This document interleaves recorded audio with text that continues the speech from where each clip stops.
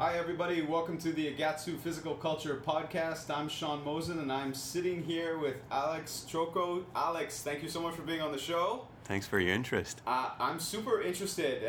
For those of you who don't know, Alex just wrote an amazing book, The Future of Boxing, which I very accidentally stumbled upon. I was in Toronto in one of my students' gyms at the Academy of Lions, and one of my other students came running over and said, "You got to check out this book. It's an amazing boxing book." And I sat down, I'm flipping through this giant thing, and I've seen picture after picture of all these greats. I'm like, there's interviews, there's everything in this. I was losing my mind. And I flipped to the front, and I looked at my student, and I said, "I know this guy.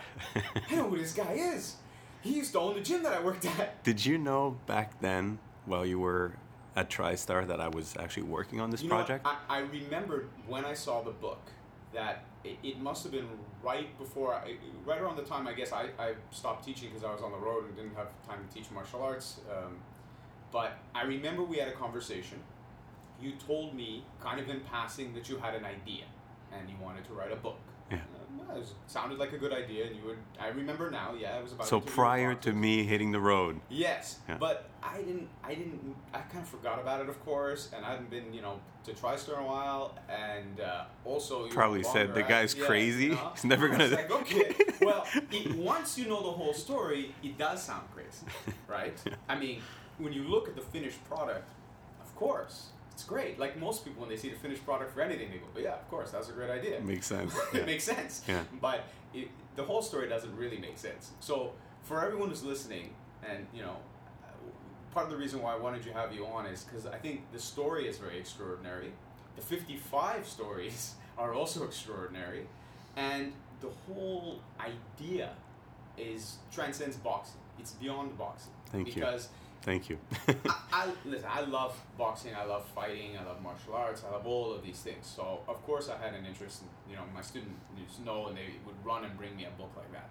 But when I'm reading the book, when I'm watching the DVD interviews, the last thing I kind of been thinking about is fighting. Because everything they're talking about relates to everyone's life. We should hire you as a promoter. You should. We'll discuss after. Good. So, for me... But you're right. You're spot on. The interesting story first is, okay, you own a gym in Montreal. It's a very successful gym. A lot of fighters coming out. Now this gym is well known around the world, not just originally because of boxers. We had a lot of top boxers, trainers, coaches there. But mainly because of mixed martial artists like George and so on. George St. Pierre, David Loiseau, so many.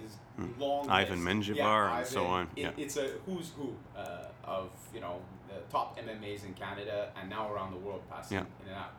So if we go back to that, you and I standing there, I'm teaching a martial arts class, you own this place, you get this idea. Well, and if I may add, I was also promoting boxing back then. Yeah. I had a small company called Starbucks. Okay. And not the coffees. Yeah. And a big company. Exactly, a small company. Yeah. And I think I had promoted about 50-something shows at that time, both professional and amateur, because I initially started with fight nights. Right, and you yourself were a boxer. There was a time where I tried to throw a couple of punches. Okay. But yeah, and the idea of the book came from the fact that I wanted to learn more about the business of boxing. So initially, it was to satisfy my personal questions. Yeah. And books are part of our family. Yeah. My father, my grandfather, my grandmother all wrote books about their passion. And I said, well, wait a minute. How about I combine my passion for boxing and the idea of a book? And that's how it started. Yeah, so you mentioned it in the DVD, but you also mentioned it in the beginning of the book that, you had questions. You wanted to ask. You wanted to find out. There's no university. There's no school. True. There's no class. You can't go to Harvard. Yes, you're as not I say in the book. Concordia or McGill and try to find the expert on boxing over there and ask him a bunch of questions about Jake LaMotta or Tyson, or there's nobody to go to other than these guys. And what I think is so interesting is that you got to them. But before we get to that, you have the idea. You want to do this. Did you really think you were going to be able to get to these guys? Yes. Why? Because when you have the desire to accomplish something, Yeah. especially when it has never been done before, Yeah. and you have the ability to communicate Yeah. with people and a little bit of resources, Right. there's never enough resources. Yeah. But when you have that and you have the burning desire to make it happen, I really, really believe whatever the field may be, Yeah. you can make it happen. There are so many examples out there Yeah. that made me believe that, okay, this is what I was going to do. Now, I'm not going to lie to you. Yeah. It was really, really challenging more than once. After 2 years of, hey, I have this idea, Yeah. I still had not found a way to get together with these great That's champions. So, yeah. Well, also you're saying, burning desire, it goes beyond this because you had to do some fairly crazy stuff to get the ball rolling. Because True. I always have people that, come to me. Even recently somebody came to me, they're interested in starting up something and they wanted some advice. And I said, look, you have a good idea, but let me tell you right now, it's a boulder. Like in Indiana Jones, that's what it is. To start to push it is the worst thing in the world. Anyone who's ever tried to do something like what you've done that hasn't been done, it's pushing a massive boulder. That's why so many quit, because there's no give at the beginning, nothing. Once it rolls, it's devastating. It will just keep rolling and move anything out of its path. But to get it to start is really difficult. True. Right? True. That's why Mind so you, few do it. in my case, I have to say there was very often obstacles. Yeah. When I say obstacles is, for example, short of cash flow Yeah. to go meet Muhammad Ali when you're giving the address, Yeah. and the opportunity to make it happen. Or when, let's say, you're trying to meet with Manny Pacquiao, Yeah. and at the end of the day, it never happens. Yeah. Because although the manager says, oh, yeah, we'll do it, then the guy is just everywhere in the world at the same time. Can't make the timing work. Yeah. That's it. When you finally have enough points on your credit card to pay for the flight, and you want to go there, well, he's not there. Now he's in LA. Yeah. But he's training and he's not talking to anybody. Yeah. And I'm like, yeah, but I'm not a journalist. Yeah. I'm doing this book. And so, for example, those things, at some point in time, you say to yourself, shit. Yeah, of course. Is it going to be as great as I think it should?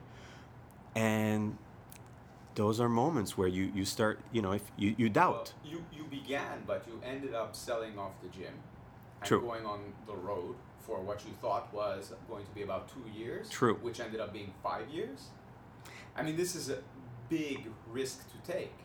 And I know you're married and you have a daughter, Yeah. and this is a huge. I can imagine what that conversation must have been like. I have a it's- great idea.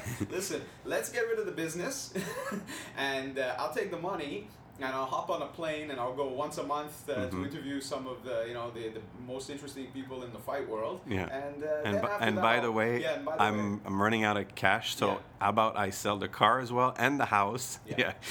No, those are true. Has she been sainted formally yet? Has there been a ceremony? I don't know what. Whatever has to be done. She must be the most patient woman in the world. Well, I'm very lucky because Sandy is also someone who has her own business, has taken risks, and devoted herself to her passion, which is taking care of actors and providing them the best environment possible for them to do what they like to do. And so, I don't want to say she had nothing to say, but at the same time, she understood. Okay. And, there are some key moments where you say to yourself, well, what's a Ferrari in the garage going to do for us when we don't know how we're going to pay the rent or put food on our table? So... And it's wintertime. Yeah. It's Montreal. The potholes. But you can't sell a Ferrari, even if it's a collector's edition, from 1985, and it's worth, let's say, because I think I got $45,000 for it. Yeah. Wintertime is not a good time to sell that kind of car. So there are, but again, I was fortunate to have some things to sell. Yeah. to make this happen. So enough about the finances. No, but Yes, so now it you risk so much. Yeah. Because listen, if I'm sitting there and I'm, like I was saying, I'm sitting on a subway and I'm listening to this. I'm interested in fighting. I'm interested in these fighters. Or I'm not interested in fighting, but I'm interested in why somebody would do that, right? Because everybody's interested in people that follow their dream, that accomplish their dream, because so few do. Most people that I meet, they're not very happy. They're not happy professionally. There's always something that they wanted to do, right? So when we hear a story about somebody who's done it, who's done what they wanted to create something and did create something like that, I think that's very interesting. And that's also what strikes me about the book, is that's what I'm reading about, right? So you have this burning idea, this burning thing you want to do, you're risking so much. But that's the thing, it right? comes with risk. Yeah. Whoever does not risk Yeah, will never accomplish anything. right. I mean, unless you win the lottery. Yeah. But then again, Even then, you took a couple of bucks out of your pocket and you took a chance, Exactly. right? I guess, unless somebody handed you a ticket. if you don't take risk, Yeah. and again, depending on the individual, Yeah. you have different levels of risk that someone can actually Sure. take. My back hurts because I still have financial worries for Yeah, the of next course. the next 12, 24 months, I guess. Yeah. You have to, and again, whether you are a journalist, a lawyer, a weightlifter, a fighter, or a doctor, there are some moments where you have to ask yourself, do I take this road or do I take this road? Yeah.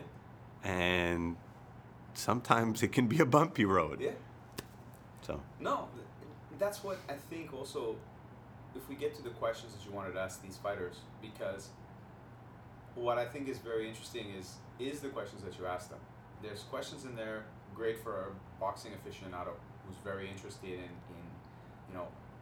what do you think you're, like this guy? What was your the best technical move? What was aspect. your best punch? But- What was the most important but part that of was not the training, core. right? The core was... Yeah, those are interesting. Yeah. And those are interesting to me. But the core, Well, the core was the human approach Yeah. of where did they grow up? Why did they decide to become fighters? What are the sacrifices that they had to do to get to the top, like to reach the pinnacle of their sport? Did they have any regrets?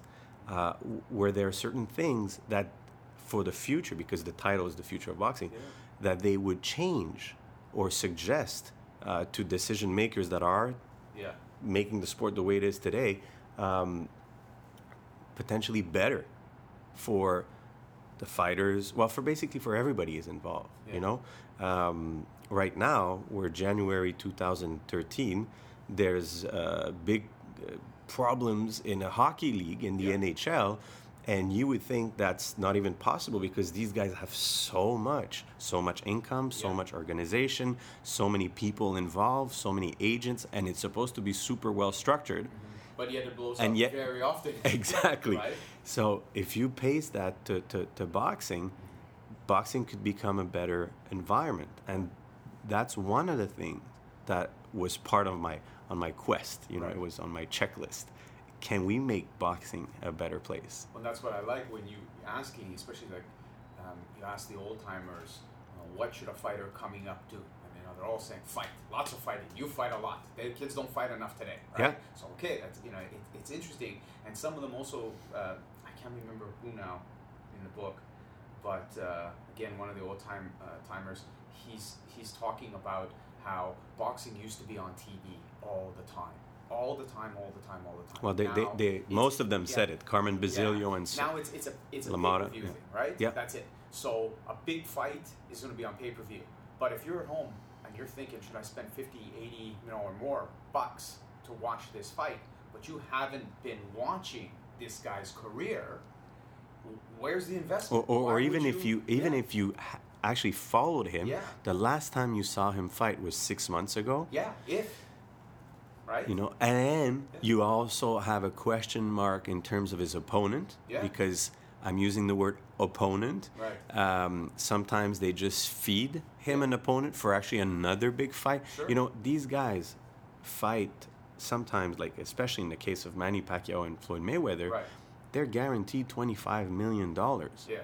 Now, back in the days, you still had fighters fighting for, let's say, $5 million, $8 million, yet they would fight very often. Yeah. So, and it was showing on closed circuit, but the fights were just more frequent. Yeah. And you were able to follow the Sugar Ray Leonard, Sure. the Roberto Duran, and those guys just on a more frequent base. Yeah, and I think it got people more interested. And there's also another great quote in the book. One of the guys said, as the heavyweights go, so does boxing. And this to me has been, I related as soon as I read that, because I can't remember the last time I watched a boxing match. And I used to watch them all the time. Yeah. And part of the reason is I'm not that excited about the heavyweights. There's no excitement for them. There's no character. There's no... There isn't someone that kind of... You have the Klitschko's. Yeah, and I told you I watched that documentary, and I really liked it. I recently saw it. It was really, really good. I all of a sudden really liked the guys. I really got interested in them. I liked the Am story. I wrong to think that one thing that you probably like is that at some point these guys were actually tagged as quitters? Yeah. But they're not. They're not at all. It's just they had a bad day. Yeah. They came back. Yeah. And they came back stronger. And right now they're actually just dominating everybody they put in front of them. It's a super interesting story for both of these guys. Yep. But again, part of the problem, like you said a second ago, opponent. Not that they're necessarily feeding, them tomato cans, but who's that exciting for them to fight? True. Who are you going to tell me, Sean? Especially, you gotta see this fight this weekend. Especially with their fighting style. Yeah. Then, I mean, not so good opponent with kind of security first, safety first style. Yes. It doesn't make for a very exciting fight, right? No. I mean, I knew people when I was growing up that we would get together for a Tyson fight. People who had never watched boxing in their life would show up at the house. Absolutely. Whoever was because there was a buzz. Because it was Tyson was fighting. Yep. Or Holyfield was. They were like, ooh, Holyfield's fighting. They're coming on. So you don't watch boxing. It doesn't matter. Sean, I have two fun questions for you. Yeah. Since you watch Klitschko. Yeah. Do you remember when they fly? Actually, Vitaly, the older brother. Yeah. And a small group comes to America in Atlantic City to fight in kickboxing. For kickboxing, yeah. Did you notice someone in there who's wearing a pink hat? Who's wearing a pink hat? Victor Vargotsky. He was from TriStar. Yeah. Well, from the Ukrainian team. Yeah, that's crazy. He was with the team back then. With them back then. That's amazing. You didn't notice, huh? I didn't notice. You'd have to check it again. Now I'm going to want to rewatch it. Yeah. That's amazing. Yeah. And the other thing that I want to ask you, do you remember, I mean, sadly, he's no longer part of the team because he died a couple of months ago, but Emmanuel Stewart, how many times was he, I don't want to say pissed, but he was trying to push Vladimir to knock out his opponents. Yes. And he wasn't going that extra, extra mile to do it. Yeah, so that's it. Yeah. Because you need that excitement. You need the entertainment part. The guy has to. The fighter can't just win. Like a lot of time we hear now is the guy gets W's. Say what you want about him, the guy gets the wins. Mm-hmm. It's very nice, and that's great, but that's not going to leave a legacy. No. It's everything around that. We even see it in MMA. MMA, it's exciting. It's still growing. It's still young, but it's changed a lot from like the days where I was doing color commentary with TKO. Yeah, you have guys like George who are no longer Rush.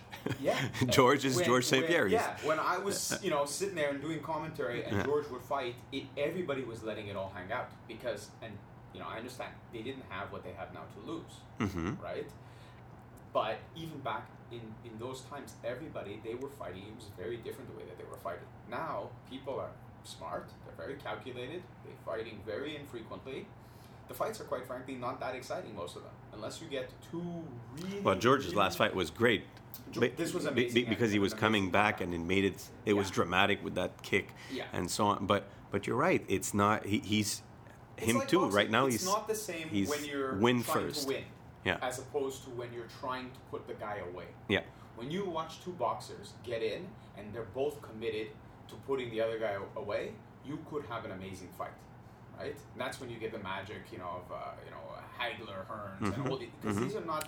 Well, actually, at every level. Yeah. At every level, when you have a guy going out there taking risks. Yes. It goes back to what I was saying earlier. Whether you're in the ring, in your laboratory or whatever you are, there are moments where you have to take risks, and the results can actually be memorable. Whatever Rocky, the field may be. This is Rocky, right? That's why. That's what Sylvester Stallone captured when he was writing those movies. And that's why you don't have to be into boxing No. to feel that, and you don't have to be into boxing to want to read about that. Yeah. Because I think it strikes a chord. Of all, like you traveled on, you said about once a month to meet with these guys. In average, yes. Yeah. More than 55 interviews over a 5-year period. It makes it an average of once a month. You had challenges, you had obstacles, to make some of the things happen. Who were you? Obviously, I mean, the wall beside us. Anybody who has any even passing interest in boxing would want to meet any of these guys. Was there anyone or ones in particular that you were very nervous to sit across from? Yeah. Yeah. Yes. Yeah. Who? The one I was the most nervous about was George Foreman. Why? And it's so funny because I actually dreamt of him last night. Yeah.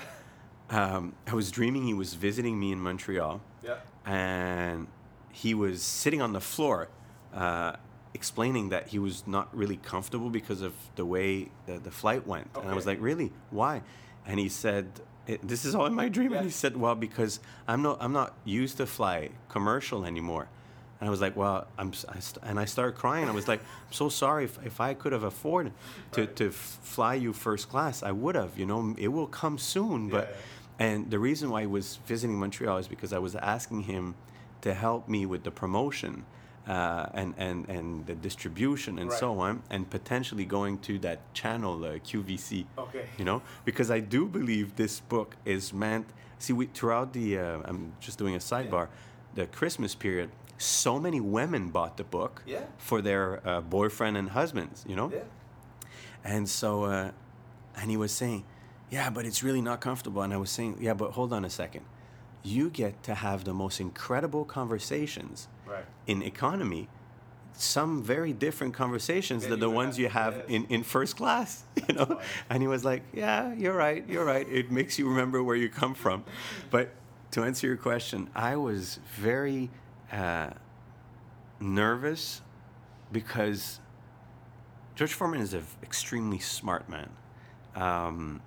He comes across, as this big teddy bear with a smile, but he's very intimidating. I knew. See, remember well, you just said you watched it last night. The movie When We Were Kings.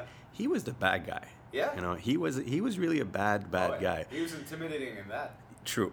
And so I read his book. See, I got to know not last minute, but like I had a week and a half notice that he was accepting to see me.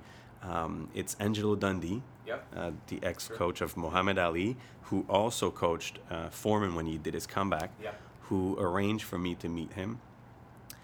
And I wanted to make sure, like, I knew everything that I could. You didn't want him to think that, exactly. So to get there was also a challenge. I had to fly from Montreal to Toronto, Toronto to New Orleans, New Orleans to Houston, because you're trying to save dollars to make it happen. And anyway, I'm there, and I was so nervous that I actually had a cold sore that started, and I felt like I had a diamond, like the size of an apple, or a big diamond on my face. And he how can I say? His presence, his questions, everything keeps you on your toes, And like you said, you don't want to screw it up. You don't want to offend him because he could just... you could put an end to it. And that's it. Yeah. That's it. It happened many times, actually, because I'm not a boxing historian. I know a thing or two by now, but it's hard to describe the challenge of sitting in front of a guy that you watched in documentaries, in old footage of tape, old fights on the internet. It's hard to describe actually sitting across from them, like you and I are doing right now, and going, one part of your brain is going, holy shit, this is happening. Yeah. You have the same list of questions you've asked for numerous years. Sure. You don't want to influence any answers by prior response that you got from other, Sure. Characters. Let's Yeah. put it this way. So yeah, George Foreman was one. Evander Holyfield Yeah. was another one. Julio Cesar Chavez, because it was through a translator, completely different background. So, I have to actually turn my back and look at the list. Roy Jones Jr., Yeah. who at first, he's an extremely nice guy. So you would think it's a walk in the park. But at first, Right. when he doesn't know you, and he's actually not even really looking, well, he was sitting in front of me, but we did that interview in a car, in a not a car, but a four-door king cab. What do you call those trucks there? Like a pickup truck, but with four doors. Oh yeah. Okay. And he's sitting in the front, I'm sitting in the back, and he's just not even looking at me when he's Right. answering the question, or even looking at the camera that is the kind Right. kid next to me is holding. Those moments, you're like, holy shit. Yeah. It's like, is he happy? Is he not happy Is he to into be- it? Yeah, exactly. Does he hate me? So those are moments where I felt, I didn't feel nervous, but I felt that I needed to create some kind of bonding. And the fact that I was coming from gym ownership background / promoter / bled in the ring as well, fought in the ring as well, it really, really helped at key moments sharing that information. It's not another guy from the outside who thinks he's going to write a book about boxing. True, and and no disrespect. No disrespect to whomever. But it's different. I mean, if somebody comes to me and they're from my world, and we sit down and we talk, there's a common language. We can discuss things. They know what I'm talking about. Yeah. If we talk about sacrifice and suffering in a gym, we've both experienced that. We know what that's like. 100% right. You know what it feels like to get punched in the face, or to not, to go through the sacrifices you need to go wake through. up when everyone is sleeping, to go to train. To It's run. the last thing you want to do in the world, right? I hear all the time people say, you're so lucky this, you're so lucky that. And not just for myself, but for some of my friends that have made it in film and made it in, on TV, and they hear it. Luck tends to come when where your hard work is paying off. Yeah, exactly. When I was hanging out of a giant box in the freezing rain, moving 18,000 pounds of kettlebells myself, I wasn't lucky that day. And that was my. I took my heating money to pay for those kettlebells. That wasn't luck, right? Yeah. I took a chance. Yeah, absolutely. And it's fortunate that it worked out the way it did, but luck did not play a factor in it. Luck is, like you said, the lottery. It would be very nice, and that's lucky. But the same thing when you're going to train and talk with these guys, all of the stuff that happened before that you did is for sure going to, they're going to go, okay, so he's asking a question like a guy who has, lives in the same world, has been a part of this world. So for sure that's got to impact you. Yeah. Who surprised you the most with what they said, or maybe what Mike they were Tyson. like? Yeah. Mike Tyson. How so? Well, again, sitting across from Mike Tyson, you never know. I would have to say, and I don't. You know what? In this, I've been fortunate as well. I've met a lot of everybody's MMA heroes. idols. Yeah. I've trained with them. I've actually sparred with them. Yeah. I don't get. If a guy walked in the room right now, I wouldn't get that excited. I'd be like, "Oh, cool, very nice to meet you," and it would be nice. But I don't get, Tyson, I think I would be freaked out. If I was sitting across from Tyson, that would really, because I remember being, like a kid watching. And going like, holy so shit. I can't imagine what it would be like to walk in and go, okay, I'm going to talk to Tyson now, we're in his, this is, in also a place where he's comfortable and I'm supposed to blend in. It's his house. Okay. His wife is kind enough to arrange it for me. Yeah. She's not too far away. She's in the kitchen. Yeah. It's a beautiful big house. whoever thinks Mike Tyson's not doing well and he's bankrupt, he's doing okay. I want to go bankrupt Yeah. like that too. No, he actually had a bankruptcy in 2003. Okay. Where years later he did very well the last couple of years. Now, throughout the interview, as I said, part of your brain is going, "Oh, wow," Yeah. you know, and the other part is trying to accomplish what you need to accomplish and not forget questions and so on and so on. Yeah. I remember, just to give you the mood. There are some questions where he was very happy to answer them, Sure. and there are some others where, after it's kind of strange, but his daughter was, I think, 3 at the time. Okay. She was just walking around, sticking lollipops in my back, and I'm keeping my smile and my cool. Of course, it's not for TV. There's no Sure. crew. It's just him and I, and he's trying to tell her not to do that and this and that. And then my next question on the list is, what's your fondest memory? Right. And we're not in the zone anymore, And he Sure. goes, why the F would I tell you my fondest memory? Who the F are you? Maybe I should tell you to get the F out of my house. That's relaxing. That comes as a surprise, Yeah. That could be like, whoa, what Yeah. did your wires just touched and Right. you tilted or something? Yeah. But So what did you do? it's the same thing as when you're in the ring. You get an unexpected punch. Everybody has you a plan answer, until they get hit. True, Yes. and then you fire back a jab just to get your balance again. And I simply said, well, I'm glad you're not telling me to leave your house. Can we continue now? Yeah. And after that, he said, listen, try to understand, I've been for like 20-something years, no, 30 years. He said, since I'm 13 years of age, I have a camera in my face. Yeah.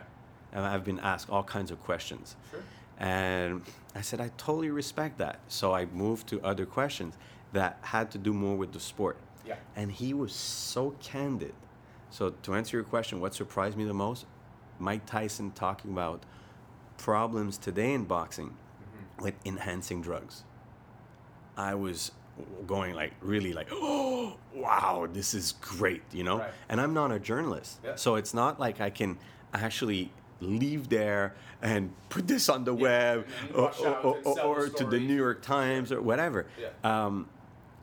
But it's in the book. Yeah. So those things that were surprising, that will continue to be surprising for whoever picks up the book and reads it, are just moments where I said to myself, again and again and again, I gotta make this happen. I gotta make this happen. Yeah. We gotta now we gotta wrap the interviews, and after Mike Tyson, Evander Holyfield, George Foreman, and the last big names that I really wanted to be part of the book. Right.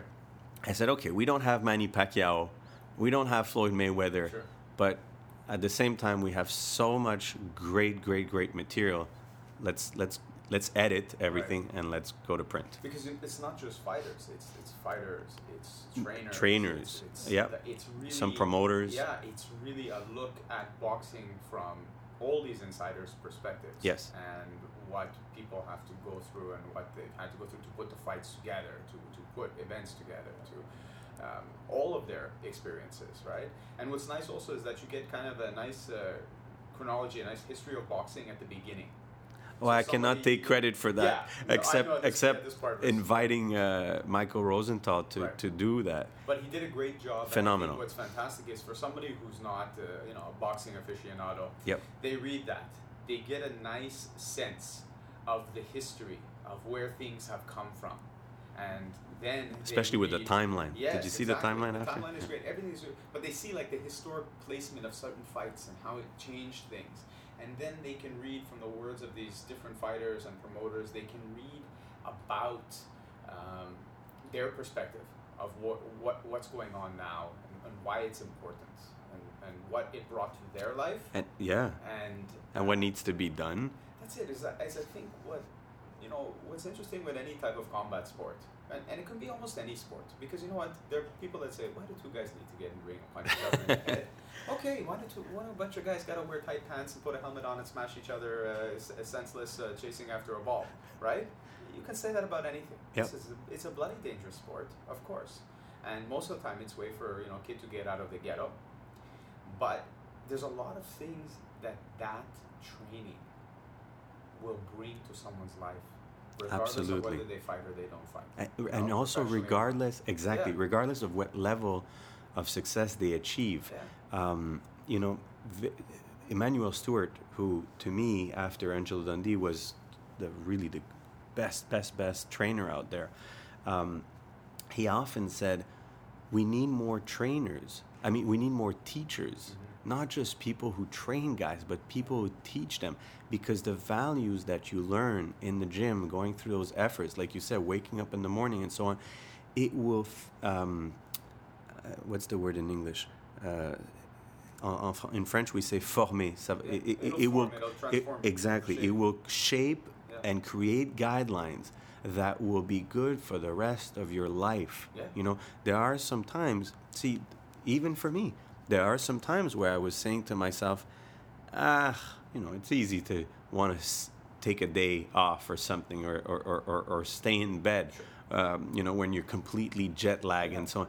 But truth is, you have a 3-year-old daughter who's waking up, and you got to be ready when you're being called, and so you wake up earlier, and you're on your toes, and you make things happen. Yeah. You know, same thing for interviews. Same thing. I remember flying to London, and upon arrival, and I think I was arriving from like Las Vegas to Toronto, Montreal. I think I slept 1 or 2 nights here, then flew to London, and I think I arrived like at 8. At 12, I had to be fresh at Joey Calzaghe's place in Notting Hill for his interview. Yeah. Oh, no, sorry. That was David Hay. Okay. And so he's not ready. He's like, he's at a other hotel because he was sponsored by hotels. To make a long story short, 5 or 6 hours later, so you're completely like... Yeah, wrong out. Yeah? He said, okay, he'll receive you right now. And door opens, you enter his suite, and the freaking guy was having a nap. He is in his wardrobe, getting his beads done, and he's answering his cell phone while you're doing the interview, and he's almost being like a young punk, disrespectful punk, up until the moment where you say to yourself, I'm fucking out of here. Yeah. Okay, this is ridiculous. Yeah. You're not even a great fighter. I admire you, but come on, man. Yeah. What are you trying to do here? And at some point, believe it or not, he takes out, he's answering a call. He goes to the other room, and he goes, here, just read this. It will occupy you until I come back. And it's my magazine. Yeah. So I read his magazine, and I see pages on George. Yeah. George St. Pierre was featured in his magazine. And I'm like, interesting. So when he comes back, I make it a point to leave it open on these pages. Sure. And I said, he goes, isn't this guy from Canada too? Yeah. I said, yes. As a matter of fact, I used to sponsor him, and I helped him shape his life at very key moments where he needed help. Yeah. And he actually asked me to manage him, and this and this and that. And I used to own the gym where then everything changed. All of a sudden you became interesting. All of a sudden, it's not that I became interesting. Yeah. He showed respect. Yeah. And, you know, when you enter a ring, it's the same thing. You got to make the effort to get respect. You got to throw that jab sharp enough so the guy will say, I got to be careful every move I make. Yeah. You know, it's the first key things that you have to do, whether when you wake up in the morning, you enter a ring, or you're doing an actual interview. There are some key moments where you and you only can make things go your way. Yeah. Or like I said earlier, I could have said, this is ridiculous. I'm out of here. Yeah. I'm tired. This is stupid. I'm not getting anything good out of this guy. Yeah. That's it. I'm done. And turned out we actually did a really good interview. David promised me to buy 10,000 books, so then he got my interest. But, we had great time. I remember we stayed together until like 9:30 at night, drove me around in his beautiful Mercedes in London and so on. But it's just to say, you have these moments where you either go left or go right or go straight, but only you can make those decisions. Yeah, and I think that's what's interesting, and that's why, as soon as I came and, after checking out the book, I came to see you, and people were asking me, and I told them, I said, it's great, but it's a great thing because that's the stuff that's interesting to me. It's The story thing, behind it. It's a story behind Yeah. it, and the story behind the fighters. You can see the fight. You can go watch old fights. People can see that stuff. It's what the guys are like, what they've gone through, what you don't see. That's interesting. Guys, nowadays they watch a UFC. That's what they see. They don't see the stuff that I've seen in the gym. They don't see the stuff before the guy goes out. After, when they're in the back crying. They don't see all of this other stuff. They're like, I want to be a fighter. I want to this. They see all kinds of. They see the final result. They see a guy or a girl. They see them getting fame, getting this. They don't know what they sacrificed to get what they got. Yeah. They don't realize that the small population from that group of fighters that will ever hit that height did it because they were willing to do anything to get to there. Mm-hmm. And it's the same thing in business, and it's the same thing in anything else. But it's nice because you're making the effort of meeting. I mean, me is one thing, but at the end of the day, I'm just a messenger. Putting the book together was something I wanted to do, but basically you're going out there and you're providing information to people that are interested, whoever's listening, giving them access to, like you said, the behind the scenes or the after effects of a fight and so on. You read a chapter, you read Nino talking about being a kid. We were talking about this before, Yes. before we started recording. And so of all the things that I read in his story, what's the one thing I can't get out of my head? He biked 30 kilometers to get to the gym, and then 30 kilometers back after training. Morning, absolutely. Right? Why can't I get that out of my head? Because to me, it's the perfect example of a guy who was willing to do anything to learn what he wanted to learn. And especially, he did not need to. No, he didn't. I mean, he needed to accomplish what he wanted to do. Yeah. But he wasn't financially, fighting out of poverty. exactly. Exactly. Now, if you're in New York, you have, at the time, you have gyms everywhere. Yeah. When you're in his neck of the wood, in what is now Italy, it's very, very rare that you won't have to go, through 20, 30 kilometers to make this happen. Now, believe it or not, today, at the same time as we're talking, you have people in Africa and other countries like that doing the same thing to get an education. Yeah. And these guys have so much merit.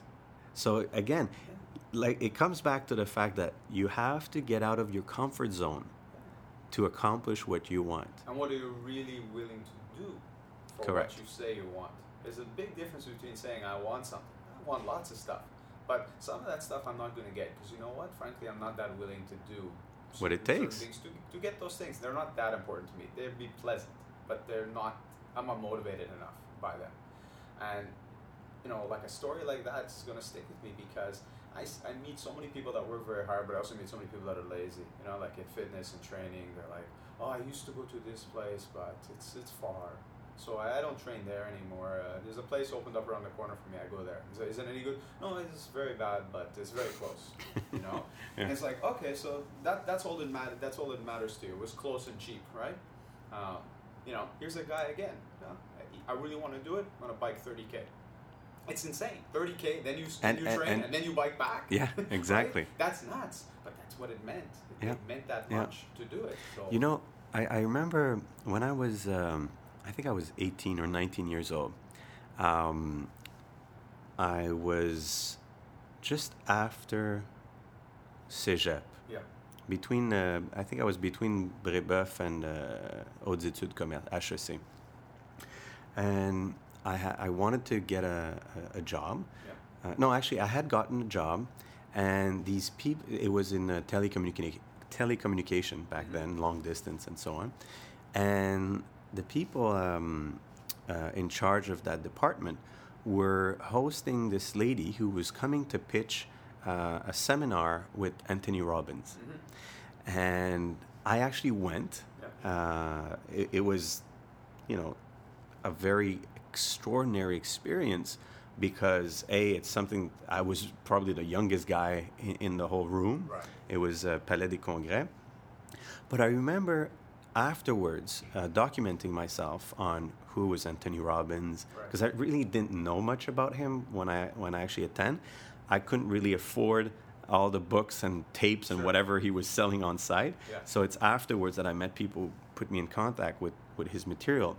But the point I want to make is that he was in the business of being in contact with some of the most accomplished people in their fields. Right. In his case was business. Yeah. And transmitting the information to people who would be inspired by the story of those who did it. Yeah.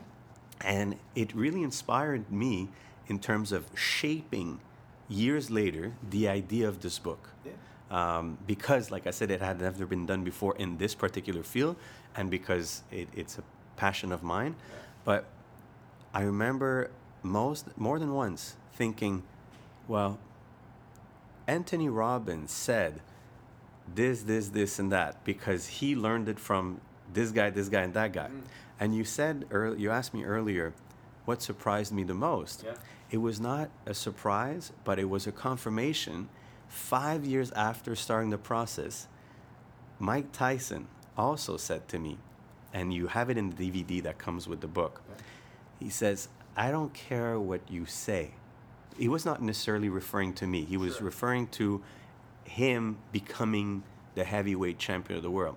He said, I don't care what people say, but I really believe that when you see something that you like and you're willing to copy it and be inspired by it, then you can accomplish it, right? Yeah. It does not stand for people who went on the moon for the first time or who went around the globe for the first time, but for us today, in our world, it is true that the more we are put in contact with people that accomplish great things, the more we will be enthused to either reproduce it or be inspired to do our own greatness. I think that your story and the story of the book is inspiring.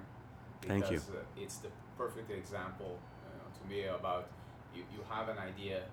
Many people have ideas that never become anything. They don't grow. And then later you hear, I had that idea, or I wanted to do this, or if this would have happened, I could have been able to do that, or I never got that break, so I never did this. This is all bullshit. Yeah, you had an idea, and it wasn't that important to you, and you let it go, right? So when you see that story, that I had an idea. And it happened to me, by the way, in other things. Yeah, of course. And everyone experiences that because sometimes the thing is just overwhelming and you think it's too large for you. Or they're not important enough, like you said. They would have been great, but... Yeah, but this was important enough for you. Correct. And, now we're sitting here with the book, right? And people can get it, they can see it, they can read it. They can be inspired by the story. And I think I like what you put at the beginning where you say, people said they don't want to hear about your problems. Your problems making the book are as interesting as anybody's problems in their career fighting. Because it's the same fight.